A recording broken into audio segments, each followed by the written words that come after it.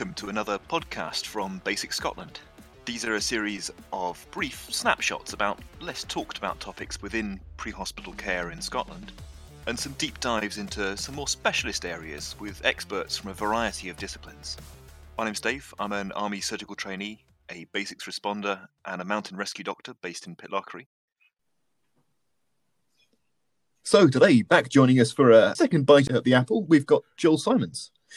Joel is an advanced practitioner in pre-hospital critical care based in Edinburgh. He's had a pretty varied career in the past. He's worked as a nanny, as a pyrotechnician, as a children's actor, as a civil servant, and then ended up joining the ambulance service in 2005. And even since joining the ambulance service, he's bounced about a little bit. Worked in motorcar racing, in search and rescue, done some education and research type work, and potted around both across Scotland and all over the globe.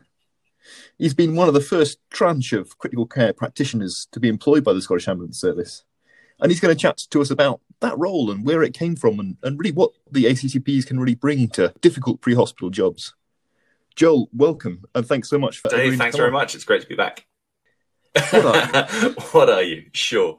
So I am an APCC. I am an advanced practitioner in critical care working for the Scottish Ambulance Service. And I am part of a group of advanced practitioners who have recently come online within the Scottish Ambulance Service in various different disciplines. Okay, so where did this all come from? Because it used to be fairly straightforward. You had technicians and paramedics, and there seems to be lots of new terminologies, new phraseologies, new specialisms. Yeah, there absolutely is. You're right. So the concept of an advanced practitioner is one which has been around in healthcare for a reasonable amount of time. But it is relatively new to the ambulance service, certainly up here in Scotland. And as I said, we have advanced practitioners across Scotland in various different disciplines, but I particularly work with the critical care end of the clinical remit. So I'm part of the Southeast APCC team. So we are based out of Edinburgh, and we are ably complemented and supported very much by our colleagues who are based in the West, who complete a very, very similar role, and also by the North team based in Inverness, working alongside PICT. So there's a real spread of these skills and staff around the country, trying to cover as much of a geographic location as we possibly can. The APCC role really emerged through the work of the Scottish Trauma Network, which I'm sure many of your listeners will be aware of. And the plan for the Scottish Trauma Network was to deliver this unified network across the whole country of delivering really high quality trauma care to critically injured people and seriously injured people from the point of their injury right through to, discharge from rehabilitation at the other end of their care journey, if you like. Now, you're absolutely right. Back in the day, we had ambulance technicians and ambulance paramedics. And clinically, if you got an A&E vehicle arriving, that was pretty much who was likely to be on there from a sort of clinical care point of view. And those teams and those crews were supported very well by what we would refer to as red trauma teams. And these red trauma teams are Medic 1 in Edinburgh, Scotstar West in Glasgow, Scotstar North in Aberdeen, and Tayside Trauma based out of Dundee. And these trauma teams are consultant-led, consultant-driven pre-hospital trauma care services. So before the emergence of the APCCs, we had ambulances and we had red teams. And, we equally had basics doctors and other basics personnel who would come in and fill in some of those gaps in between. But there was quite a gap between the care that could be delivered in an ambulance and the care that could be delivered by a red trauma team that arrived. And one of the projects that emerged out of the Scottish Trauma Network was to try and develop something which fit in the middle there. So that brought in a little bit of kind of professional fluidity and started breaking down some of those kind of skills barriers between that's a paramedic skill and that's a doctor skill, and realizing that actually we could blur the lines quite well in between. Now, within the trauma network, we refer to red, yellow, and green trauma cases. And this is slightly confusing because in the ambulance service, we also refer to green, yellow, and red jobs. So in the ambulance service, a red call is an immediately life-threatening situation. A yellow call is slightly less serious, more moderate, and a green call would be a non-emergency clinical picture. In the trauma network, though, green trauma is trauma which is best dealt with by an ambulance crew. Yellow trauma is trauma which may need one of these sort of in-the-middle skill sets, so delivered maybe by a basics responder or by somebody like myself or one of my colleagues. And then red trauma cases would be responded to by those red trauma teams, those hospital-based or dedicated, in the case of the West teams, those red consultant-driven trauma teams. So it is challenging because we talk about green trauma cases, and within the ambulance service, a green trauma case would be a cut finger, a bruised knee, a sort of non-emergency problem. Whereas within the Scottish Trauma Network, a green trauma case is a case that will be dealt with by a double-crewed ambulance. And that could be, a very serious injury, depending on how it's made up. So one of the drives behind the Scottish Trauma Network was to try and link up all of that care and make sure that patients could get the care that they needed when they needed it. And I think it was becoming quite obvious, and I'm sure many of my colleagues from the ambulance service would recognize this, that there are calls where you definitely need a red team. I definitely need this patient to get blood. I definitely need this patient to have a pre-hospital anesthetic, an RSI, here on the roadside. And then there are cases where they go, I definitely don't need any senior help. I've got this sorted. I can deal with it. Everything's fine. But then in the middle, for a very long time, there were patients where we'd go, I just can't get their pain under control. Or actually, do you know what? I just need to sedate this person a little bit. Or this person has had, say, a traumatic cardiac arrest, say, a blunt trauma cardiac arrest. And we are quite, unfortunately, realistic when we look at blunt trauma cardiac arrests. We think it's probably not going to be survivable given the data. But the only option in those situations was to activate a red trauma team. And given some of the locations that we were working from, that involves taking a consultant off the ED floor. And while ambulance crews and we are always thrilled to see our red trauma team colleagues turn up, certainly off the back of the work that I now do, I've gained much more of an insight into the real challenges that creates for the department that team have left behind. So as an APCC, our job is to fill in that gap, is to straddle those two sort of care packages and start to deliver those interventions that fall into that yellow category in the middle. It's really interesting, and it's useful to try and get that picture of what sits where. And I guess in some regards, remote and rural Scotland, life is slightly easier because the three tiers are much more clear cut. We have our road crews, we have our basics responders filling in and around that yellow response. And then if we do need a red team, well, A, it's going to be a long wait, and B, it's going to be a helicopter coming up. Exactly. And you're right, the further away you get, I guess, from the central belt, unfortunately, and I always feel like I'm slightly saying a bad word when I say the central belt. My Orcadian roots really make me resent the idea that everything should be in the middle, so forgive me. But you're right, the more remote and rural that you get, the more challenging that gets and the more disparate those groups of patients become. What sort of jobs are likely to fall into the patterning that's going to make you think, oh, this could be a useful job for you and your colleagues to attend? Yeah, sure. So predominantly, although we are managed and greatly supported and funded by the Scottish Trauma Network, the network is realistic that there isn't enough major trauma out there for us to be endlessly running back and forth to terrible traumatic incidents. And so what we tend to do is we tend to see more serious or more complex cases from the whole gamut of emergency calls that come through. So we see a lot of cardiac arrests, for instance, but what we also see is a lot of peri-arrest patients. We see a lot of patients where pain management is particularly important. So burns, for instance, we see a lot of. We deal with a lot of entrapments. We deal with a lot of motor vehicle incidents. We deal with a lot of serious assaults, particularly serious head injuries. And really the group of patients that we start to pick up are patients whereby we can start making an intervention pre-hospitally, which normally we would have had to wait till we arrived at the ED to deliver. And by delivering those interventions here pre-hospitally, we can kind of foreshorten their care time in the ED.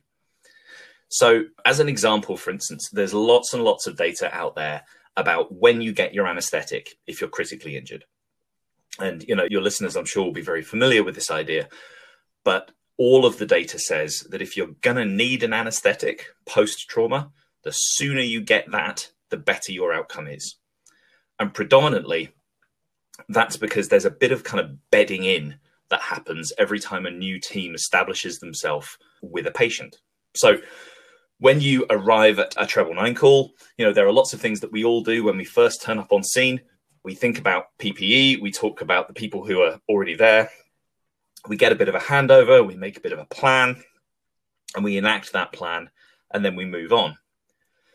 Now, if we take an injured patient then through that whole journey, the ambulance crew will arrive and do that, and then we'll move that person to the ED, and there'll be another episode of kind of bedding in, where we do a handover, we clerk the patient in, we re-examine the patient, we order some imaging, we call anesthetics down, we get in touch with the surgeons. All of these things have to drop in place.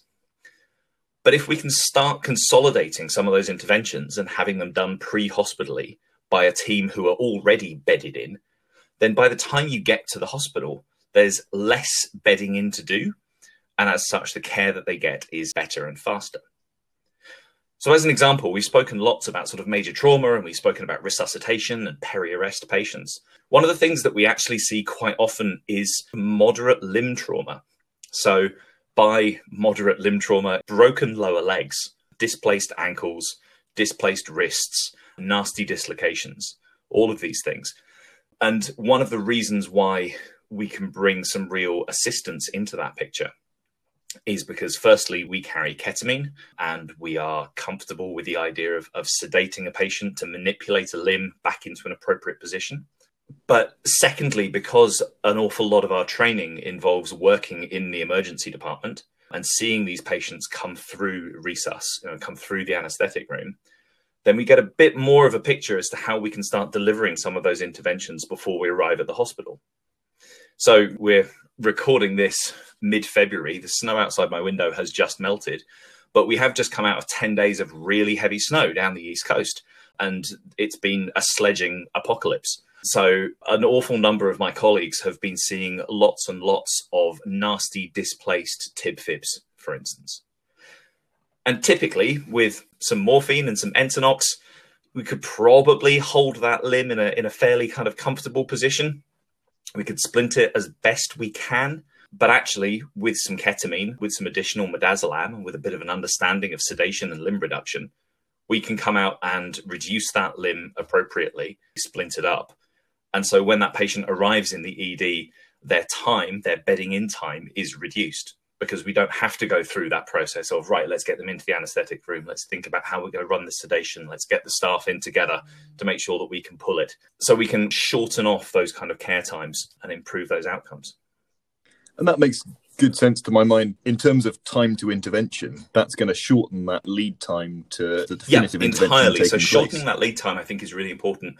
But I think there's also a really huge patient experience point here, which is if you have a horribly displaced tib fib, and we're going to have to carry you, say, off a hill, or you've been out sledging and you're tangled up in a fence or something along those lines, chances are that extrication is going to be uncomfortable. It's going to be painful, regardless of how much analgesia you get. And actually, we have already started to see improved outcomes with patients who actually really don't remember being carried off the hill, because of the sedation that they've received, or because of the dissociation that they've received from us, and because their limb is properly splinted and properly reduced. So they remember sledging, they remember crashing, and then they remember being in an ambulance, and they don't have that memory of that horrible, bumpy carry down off the hill in pain and distress. The joys of Special K. There's a more serious point there, in that certainly we know from some of the military data that came out of Afghanistan in the last series of big conflicts, is that early pain management is crucial to avoid chronic pain and issues with pain longer term. Entirely. And we spoke earlier on about the trauma network trying to deliver care right from the point of injury all the way through to discharge from rehab and, onwards into community care.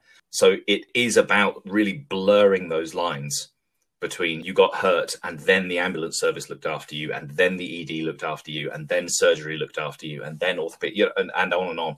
And it just being the network picked you up and carried you all the way through.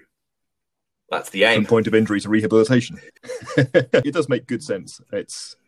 So I suspect this has been quite a cultural shift for particularly the road crews, who are not used to having an extra pair of hands in those difficult jobs between full-on red trauma and straightforward trauma. I think a cultural shift is probably pretty accurate. I mean, I think we've been quite spoiled in Edinburgh because of the work that 3RU, the cardiac arrest management paramedics, have done in Edinburgh over the past, 8 years, 9 years, 10 years. I'd have to get the exact date. But actually, within Edinburgh and Greater Edinburgh, there's been a really long history now of an additional pair of hands, perhaps with extra kit or extra skills or extra training, arriving at those more complex jobs and providing a little bit of extra assistance.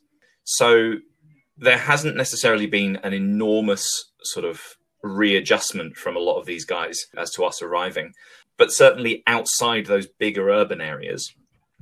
And, we spoke about rural crews previously, and rural crews who have been very used to managing horrible cases on their own for a very long time. Because like you say, the red team might be coming, but it's going to be a while. And so a lot of these more remote crews from sort of urban centres have got phenomenal trauma care skills. They're really good at looking after people a long way away from help because it's what they do. All of that said, though, I think one of the real benefits that we as APCCs can bring, and certainly one of the biggest cultural changes that I had to take on board when I came into the role, was because we do a reasonable amount of work in hospital and working with in-hospital staff, we gain a bit more of an understanding as to what's coming next. So what does the next 24, 36, 48 hours look like for this patient? When they arrive in the ED, when they get moved to a ward, when they look at surgery, who's going to be getting surgery this afternoon rather than waiting until tomorrow? Which cardiac arrest is going to get 3 days of targeted temperature management versus being palliated on arrival in the department? And with that further understanding of what comes down the line, that certainly made that cultural shift on the road easier. I've certainly experienced crews where I've arrived to give them a hand, and actually the hand that I've been able to deliver is to say to patients, do you know what? We do need to take you to hospital, and we need to take you to hospital because we have to answer the following questions. And certainly back when I was a paramedic, when I was just on the road and I wasn't working in and out of the ED, I didn't really know what the ED was going to do with my patient. I was going to take them to the ED, give them to a doctor, and let the doctor figure it out and fix them, which possibly isn't the most helpful way of approaching the situation. But with that better understanding now, I think a lot of the crews are starting to acknowledge when the APCC arrives on scene, they're almost that link to the next step of care. They're almost an extension of the ED, which has come to see them to give them that assistance. So I think that's made the cultural shift, as you said, a little bit easier in some locations. I do want to dig in to look at your guys' training, because I know it's been a fairly varied beast. But just beforehand, what does a normal week look like? We have a number of roles, effectively. So we are employed as part of the Scottish Ambulance Services Clinical Directorate. And so, as well as doing sort of patient-facing clinical work, we also have a number of roles around developing new procedures, developing new ways of working. One of the parts of our job is spotting gaps in care and going, actually, we can come up with a solution that will fix that gap, and we can then implement it. So a typical week might involve clinical shifts, clearly seeing patients. It would involve some team education. It would involve some team clinical governance working. So looking at case reviews or working together on developing extra governance. So writing new PGDs, for instance, or exploring new pieces of equipment or making links to other allied organizations. And then working at ways of embedding this role into the Scottish Ambulance Services clinical governance model as it stands on a wider basis. Because we are a pretty new role, we haven't existed before. Part of this initial tranche of staff who came on, part of the role was made quite clear to us that, this is about designing and developing this role as you go. So a week would look at some education, some governance, and yeah, some clinical facing time. I was going to ask what a typical training pathway is, but my understanding is that there hasn't really been a typical training pathway, and you guys have come from a real entirely. Backgrounds. And I think that's the real strength. That's quite an unusual thing, I think, within the ambulance service or within other ambulance services. Now, Scotstow West, for instance, have really blazed a trail on this in that they've done some fantastic work in the past with saying, actually, it doesn't really matter what your registration is, as long as you're a registered healthcare professional of some nature. If you can meet the competencies and you can deliver what the role asks, then that's great. They have lots of exceptionally talented paramedics and nurses working on their team. And we also here in the Southeast have a member of our team who comes from a nursing background in as much as he has an NMC registration, but largely his clinical background is as a senior clinical decision maker in ITU. And certainly when we were starting out in hospital, if I would be on the ED floor and have to go up to ITU and ask for, a favor or some help, or I need some equipment or something along those lines, I would name drop him as soon as I went on. Like, hi, I'm Joel. I'm from the ED downstairs. Do you know Pete? And they'd go, oh, yeah, Pete. And I go, yeah, I work with Pete. And immediately that was just like my golden key to making friends in ICU. It was fab. So, yeah, so we do come from this really broad kind of background. But I think that's one of the huge strengths of the team, is that it's about delivering the competencies and the skills that you need to have to do the job, but also reflecting on the clinical background that you've got.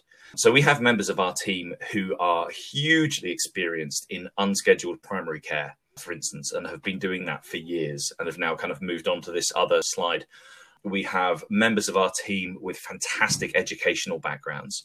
We have members of our team with really significant academic cojones and management history that bring an extra dimension and angle into what we do. You asked about the training. The training is really about ensuring that you meet that list of competencies. So while many of our team members come from different clinical backgrounds and different professional backgrounds, the training model and the training system is about finding ways of ensuring that everybody meets those required competencies. And that model largely takes the place of a fair chunk of postgraduate study. So that's a range of education around patient assessment, around clinical decision making, and then further university and master's level education on the actual interventions and the procedures that we deliver.